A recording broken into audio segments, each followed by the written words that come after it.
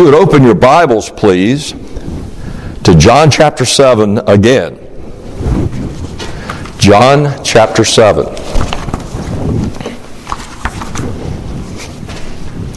Last week we saw that the Lord Jesus Christ had gone up to the Feast of Booths, and everyone was looking for him, especially the Jews, because they wanted to lynch him.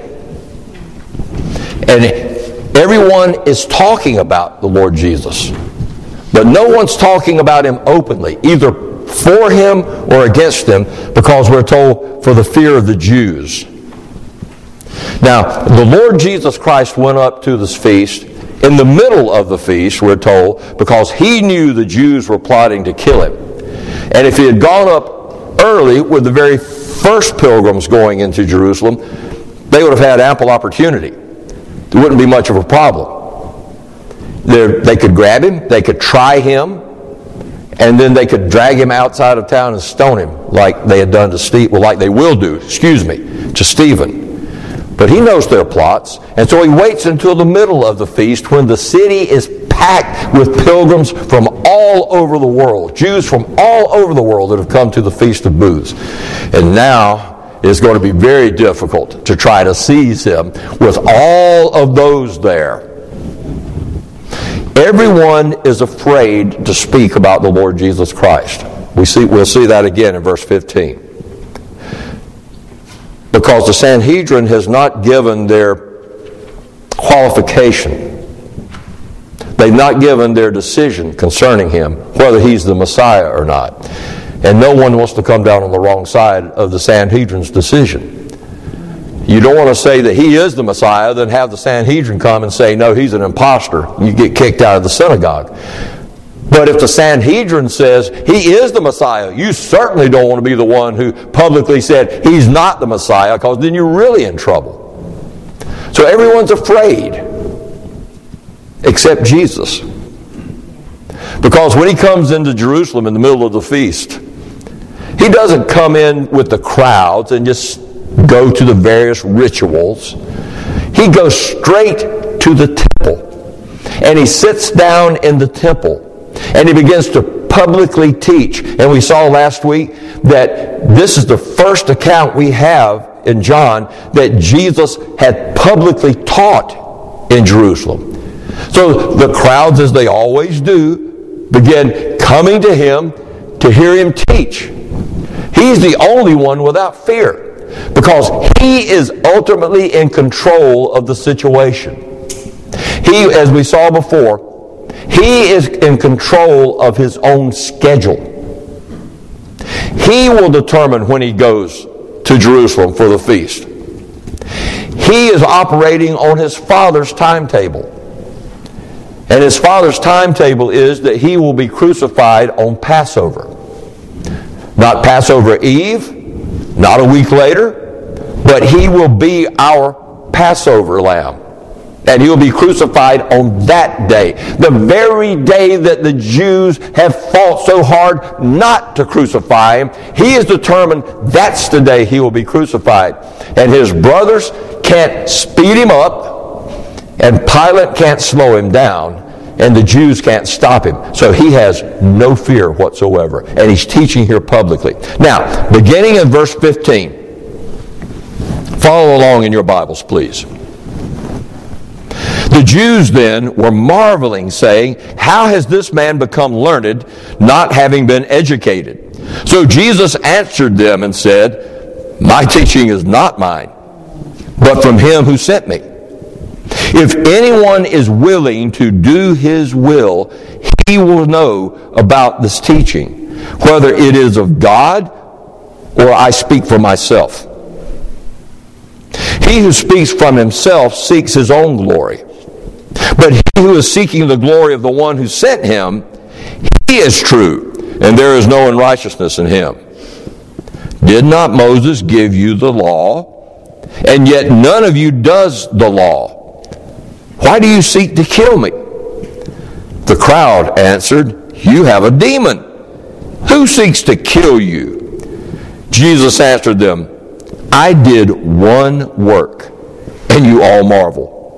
For this reason Moses gave you circumcision, not because it is from Moses, but from the fathers. And on the Sabbath you circumcise a man. If a man receives circumcision on the Sabbath, so the law of Moses will not be broken, are you angry with me because I made an entire man well, or I made a man entirely well on the Sabbath? Do not judge according to appearance, but judge with righteous judgment. The Jews, and yet again, to exhaustion, let me explain who the Jews are. The Jews are the religious elites. These are the ones who consider themselves to be the very pinnacle of what it means to be a good, faithful Jew, a good follower of Yahweh, a good worshiper of Yahweh. This is the Pharisees. These are the scribes. These are the doctors of the law, and among them would be some Sadducees. But these are the ones who figure out, we are the authorities for Israel. We know the Word of God. And they hate Jesus because he's showing them up for what they are. And we'll see that again this evening. And they want to kill him because he's violating their rules, their regulations that they've added on to the Word of God. He's cutting them aside to get right back to the Word of God. If I can put it like this, he's cutting through traditions that God did not give in order to get back to God's Word. And they're saying, how is this man learned? Well, to be learned means to be learned in the Word of God, in the Scriptures, which for us we would call today the Old Testament. They said, how does this man know these things? How has he become so learned? How has he become so learned in the Word of God, having never been educated? He's never been to one of our official rabbinical schools, what we would call today a Bible institute or a Bible college or a seminary. You see, among the Jews, the trained rabbis, the ones who had received years of training at the hands of the scholars, these were the ones considered to be the qualified Bible teachers. But this man, is what they say in verse 15, this man opens and explains the Word of God, God's will, better than the rabbis. And they're marveling. It's like when Jesus was 12 years old. He goes to his first Passover. He's sitting down in the temple. And Mary and Joseph find him sitting among the teachers. If I could put it like this, among the scholarly elite of Israel, the ones who would know the Word of God better than anyone else. And Luke chapter 2 says, these teachers were astounded at his understanding and his answers at 12 years old. Look at verses 16 and 17. So Jesus answered them, these people that are marveling at how he could be so adept at God's Word. Jesus answered them and said, my teaching is not mine, but from him who sent me. Notice that the Jews in verse 15 were not talking to Jesus when they were saying, how could this man know all this? How can you be so learned? Having not been educated. They're not talking to Jesus. They're not saying to Jesus, how did you learn all this? They're talking to one another. And Jesus knows what they're talking about. And so he answers them. And he says, my teaching is not mine, but from him who sent me. My teaching about the kingdom of God, my teaching about me, myself, isn't something that I've concocted up on my own. These aren't just my ideas. It's from him who sent me. And a little buzzer goes off in our brain when we read that. Him who sent me, because that sounds familiar. In John, the previous chapters, chapter 6, verse 38, Jesus says, I have not come down from heaven to do my will, but the will of him who sent me. And this is the will of him who sent me, that of all he has given me, I should lose nothing, but raise it up on the last day. And this is the will of my Father who sent me, that everyone who sees the Son and believes in him will have eternal life, and I will raise him up on the last day. So when he says, my teaching is from him who sent me, the Jews get it. They know who he's talking about. He's talking about his Father. And he has made it very plain in chapter 5 and verse 18 that he claims that God, Yahweh, whom they claim to worship, is his Father. So he says that my teaching, which you find so infuriating, which you find just ripping you out of the frame whenever I teach, that's not from me. It's from your God. The God of Abraham, the God of Isaac, the God of Jacob, the God of Moses. My teaching is from my Father, Yahweh. So when Jesus, this uneducated carpenter, claims that Yahweh is his Father, he's claiming that when he claims that Yahweh is his Father, it's coming from Yahweh. When the Lord Jesus claims that he can give eternal life to whomever he wishes because he has life in himself, just like the Father has life in himself, that teaching is coming from Yahweh. When the Lord Jesus Christ claims that whoever believes in him will not perish, but will have everlasting life, that teaching is coming from Yahweh.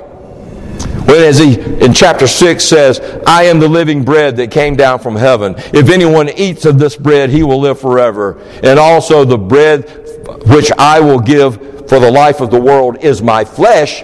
That is from Yahweh, your God. When Jesus claims that the Father appointed him to judge all mankind on the last day, that's coming from Yahweh, your God. When the Lord Jesus Christ, that the entire Scriptures, what we would call the Old Testament, testifies to him, to Jesus, that teaching is coming from Yahweh. When the Lord Jesus Christ claims that all should honor the Son, Jesus, just like they honor the Father, in exactly the same way they honor the Father, back in chapter 5, which means that all men should worship Jesus just like we worship the Father. That teaching is not from Jesus alone. That teaching is from your God, Jews. And when I heal a crippled man on the Sabbath, it's my Father who told me to heal that crippled man on the Sabbath. That's an answer. That's an answer. There's an unseen hook here, though. When Jesus says, my teaching is not mine, but from him who sent me. You see, when the rabbis taught, their authority was based on the honored rabbis before them. When the rabbis taught, they would teach something and then say, as Rabbi Ben Judah said, and then they would quote this other rabbi. They relied on quotes to back up what they said. But rabbis are only men. They're not infallible. So they were relying on quotes about the Word for their authority rather than on the Word itself. Jesus' authority is not from the rabbis who came before him. Jesus' authority is from God himself, and he makes it plain here. He says, your teaching is from the interpretations of men. My teaching is from him whom you claim is your God. He's making himself very popular. And look at verse 17. If anyone is willing to do his will, that is God's will, he will know about the teaching, whether it is of God or if I speak from myself. And what he's saying here is, the reason you don't recognize that what I'm saying about the kingdom of God and what I'm saying about my relationship to God and what I'm saying about me, myself, is because you're not willing to do God's will. Now, he's talking to the Jews. He's talking to the clergy. He's talking to, allegedly, the best educated biblical scholars in all of Judaism. And he's saying the reason that you don't recognize that everything I'm teaching you is directly from heaven is because you're not willing to do God's will. If you had a genuine desire to please God, if you had a genuine desire to please God, you would recognize that my teaching is from God, because He would open your eyes that my teaching is from Him. This is why you can have liberal scholars that are such experts in the Greek New Testament. I mean, they sleep and eat Greek, Koine Greek, New Testament Greek. They can quote to you passages out of the Greek New Testament, and yet they're still unconverted. They're still lost. Because to them, it's just facts. It's just academics. They have no desire to do God's will. That's why church attenders and church members can sit week after week after week after week under sound preaching, explaining God's Word, and still be unconverted. Because they have no desire, no heart desire to do God's will, to submit themselves to Him, to submit themselves to the Lord Jesus Christ, to admit that they're sinners needing to be saved.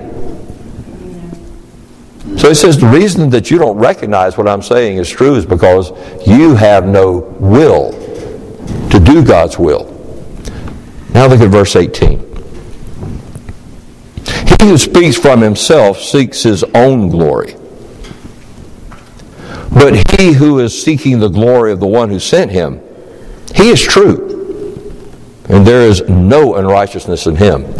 This should be self-evident when you're thinking about an average messenger. The messenger who seeks to glorify the one who sent him, he's going to be reliable. That's what it means that he is true. He's reliable. You can depend on him. He doesn't seek his own glory. He's seeking to be well-pleasing to the one who sent him. And the Lord Jesus is the messenger of the Father. We see this in John the Baptist. John the Baptist says, when they come to him and say, "Are you the Christ?" He says, "No. There's one coming after me that I'm not even fit to tie or untie his shoes.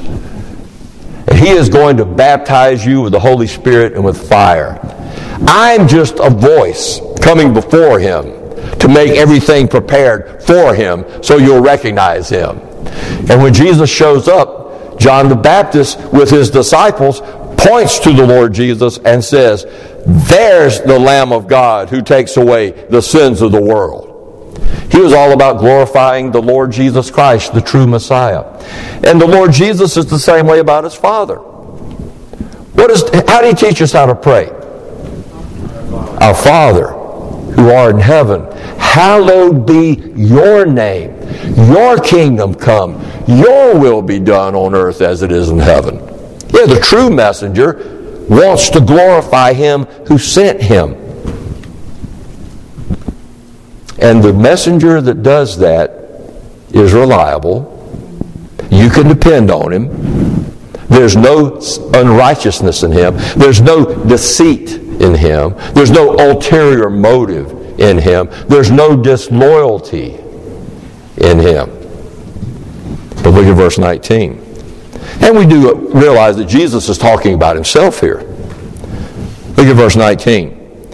Did not Moses give you the law? And yet none of you does the law. Why do you seek to kill me? What Jesus says is the true messenger, the real messenger, the reliable messenger wants to glorify the one who sent him. and you can depend on him. And you're just the opposite. You're just the opposite from that, talking to the religious elites of Israel. You claim to be so devoted to Moses' law.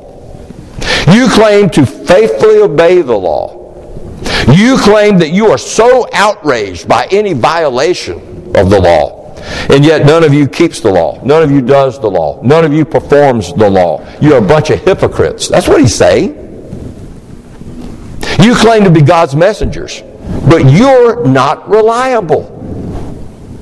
You seek your own glory. In Mark chapter 12, he nails this to the wall. He's talking about the religious elites, the Jews, particularly the scribes. And he says, you want to go around in long robes so everyone will see your position. That would be if I showed up tonight in a collar. You want the best seats in the synagogues. I have to be careful with that one because I like to sit on the front row so I won't be disturbed. I think in a Baptist church, the best seats are considered the back row. But no, they want to be on the front row so everybody can see them. They want to be up front. They want to be sitting next to the ruler of the synagogue so everybody can see them there. You want respectful greetings in the marketplaces. Oh, yes, Dr. So-and-so, how are you today? Yes. I really appreciate that sermon last Sabbath. Yes. What did I preach on? I have no clue. But I really appreciated that sermon last Sabbath. Yes. You want respectful greetings in the marketplaces. You want the places of honor at the banquets. In other words, you're all about your glory. You're not seeking the glory of God. All you want is honor and glory for yourself. And he says, why do you seek to kill me? Is it because you think I violated the Sabbath? You're full of unrighteousness. In Mark 12, he also says about them, you devour widows' houses. You're renting a house to a widow. Her husband has just died, and because she's not able to gather up the monthly rent, you kick her out. And for a show, you make long prayers, going on and on and on and on, so everybody will see just how spiritual you really are. You're a hypocrite. You're not a true messenger of God. You're all about yourself. You don't listen to the law of God. You have no mercy on the widows. You have no mercy on the orphans. And you're just drawing attention to yourself. So verse 20, when he asked that question in verse 19, why do you seek to kill me? I mean, if you're so indifferent to the law, and you claim I violated the law, why is it that I'm the one that you want to kill? And the crowd answered, you have a demon. Who seeks to kill you? Now remember who the crowd is. These are the pilgrims that have come in from all over the world. They don't know, like the people of Jerusalem do, that the Jews are seeking to kill the Lord Jesus Christ. So they are not aware of this plot. And so they say, you're talking like a madman, like a demonized man. Who's seeking to kill you? Look at verse 21. Jesus answered them, and this is this is so often how it happens. You answer one person and it's someone else you're actually talking to. We're familiar with that. Jesus answers the crowd, but he's actually directing this to the Jews. I did one work and you all marvel. That one work was back in chapter 5 at the pool of Bethesda, where he heals one man that he chose out of the whole multitude that needed healing. He heals one man that he's chosen, but he does it on the Sabbath. And that drove them wild, that he would dare to practice medicine on the Sabbath. He says, I have done one deed and you marvel. You marvel because I had the audacity to do that on the Sabbath. Now look at verse 22. For this reason, Moses has given you circumcision, not because it is from Moses, but from the fathers. And on the Sabbath you circumcise a man. Now, I don't know if you're like me, but when I read that, and I see for this reason, I say, what reason? It just seems to pop up out of nowhere. But stick with me, and you'll see why the Lord Jesus says this. He says, for this reason you circumcise a man on a Sabbath. Why would they circumcise a Jewish boy baby? It was for that Jewish boy baby's good. That he might be included in the covenant that God had made with Abraham.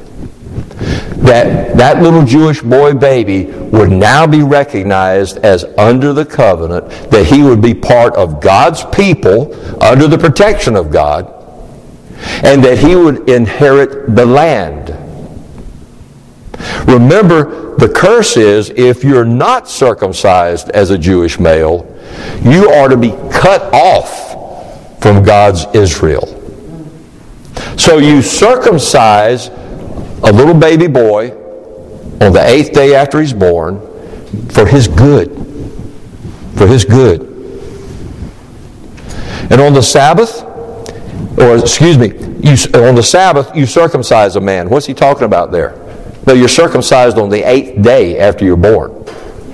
But sometimes, and maybe often, that 8th day falls on a Sabbath. Yeah. What are you going to do? Are you breaking the Sabbath because you circumcised this baby on the Sabbath? And the answer is no. Because circumcision was given for your good. The Sabbath was given for our good. It's a day of rest from our normal work, from our normal labors. It's a day to have our minds refreshed, our bodies refreshed, our spirits refreshed. It's a day to remember that all we have, all we enjoy, God has provided it all. It's a day to remember His provision. It's not a burden. It's a blessing. It's not a punishment, but it's a promise. It's a promise that God will continue to provide. That God will give enough in 6 days to cover the 7th day, so that you don't have to work on that 7th day. You remember the manna in the wilderness? When God said, I'm going to give you manna. Now here's the rule. Every day, go out and pick up as much as you need for your family. Pick it up in the morning and eat it that day. If you get greedy and you decide, I'm going to pick up more than I need, and I'm going to save it for tomorrow just in case there's no manna, no faith in God, then overnight that manna is going to breed worms and begin to putrefy and to stink. But on the 6th day, when you go out to get your manna, get enough for the 7th day as well. And you say, but if I leave it overnight, it's going to breed worms and putrefy and stink. No. On the 6th day, if you get enough for the next day, it'll still be fresh and good on the next day. I will provide in 6 days enough for all week. I'll provide on the 6th day enough for the 7th day. That's the promise. And he says, you know that. You know that the Sabbath was given for our good. I mean, if you have an ox that falls into a ditch, there's not one of you strict Sabbatarians, and I consider myself a Sabbatarian, there's not one of you strict Sabbatarians that won't go out there and, for mercy's sake, pull that ox out of a ditch. He says, for mercy's sake, on the Sabbath, every one of you will go into your stall and untie your donkey or your ox and lead it out and water it and then bring it right back. That's work. But yet you know the Sabbath was given for our good. And so you'll do that for mercy's sake. You will do good on the Sabbath. Now, why are you so upset with me that I did good on a Sabbath? Look what he says down here. He says, you circumcise on the Sabbath. Verse 22, and you got that little aside there, that Moses gave you circumcision, but it's not actually from Moses, it's from Abraham, it's from the fathers, but it's put in the law through Moses at Sinai. He says, on the Sabbath, you circumcise a man,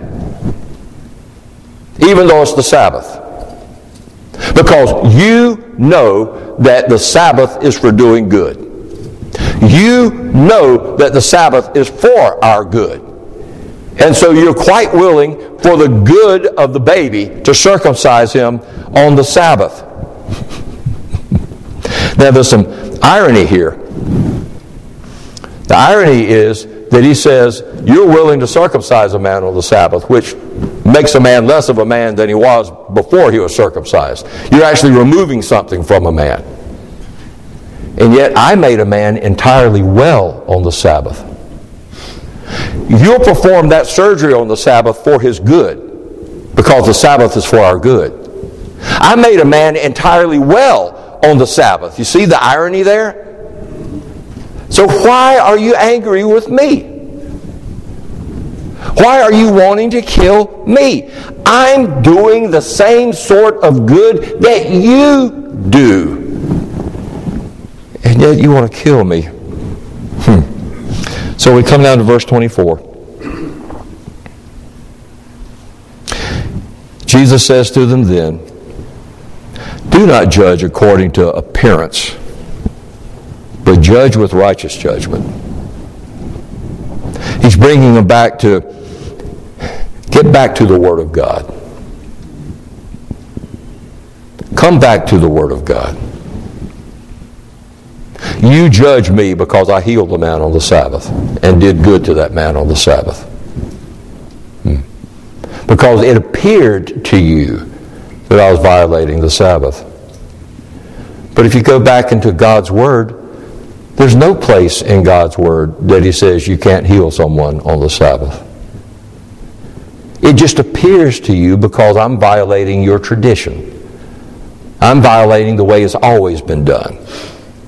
I'm violating what you think God would want to have done rather than what He says He wants done. So, and when He says here in verse 24, do not judge, actually what He's saying there is stop judging.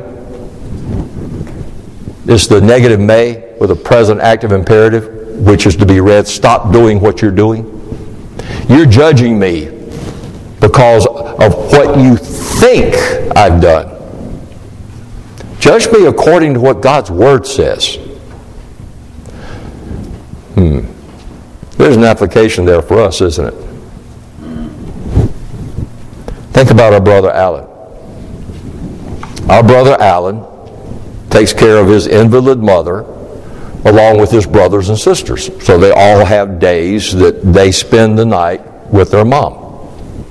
One of the days, or one of the nights that Alan spends with his mom is Wednesday. That's the night they assign to him. So we see Alan Sunday morning. We hear Alan's prayers. We ask him questions because he's he's learned it. He's self-taught. So we ask him questions. We rejoice in his fellowship. We rejoice in the Spirit of Christ that just glows out of him. And then we come on Wednesday night to prayer meeting and Alan's not there. We say,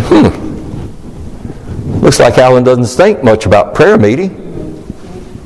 I guess Alan just doesn't think that corporate prayer is that important. We judge according to appearance. Interesting. There's no law in God's Word that says you will gather for corporate prayer on Wednesday evenings. But there is a law that says honor your father and your mother. Alan's not violating any law. Alan's not being indifferent to prayer. Alan would love to be with us on Wednesday evenings. And some Wednesday evenings he is able to be there. But he is keeping God's will. He's keeping God's Word by honoring his mother. Don't judge according to appearance, judge with right judgment. And that's where we end tonight. That's the Lord's word to us. Once again, the Lord Jesus Christ has proven that He is the only reliable interpreter of God's law. And that He is not only the only reliable interpreter of God's law, that He is utterly reliable as the interpreter of God's law.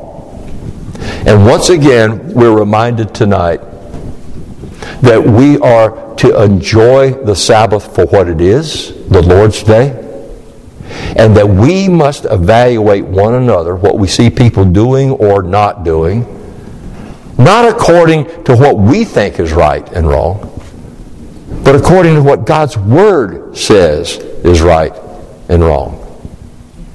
And we're going to stop there tonight. Would you pray with me? Lord Jesus, we can't help but marvel at your wisdom. We can't help but marvel at at your humor when you confound these self-righteous religious types who want to kill you.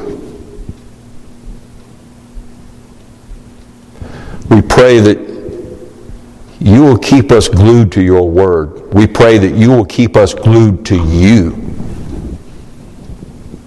And that we'll always look to you to show us what you want done, what is right, and what is proper. Because you alone are the Word of God. Now to you be glory as we live this week, as we look to you this week, as we walk before you this week, that you may glorify the Father. For we ask it in your name. Amen. Would you stand with me, please?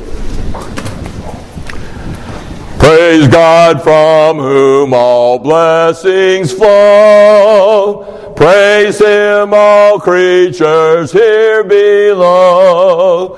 Praise Him above, ye heavenly hosts. Praise Father, Son, and Holy Ghost. Amen. And we are dismissed.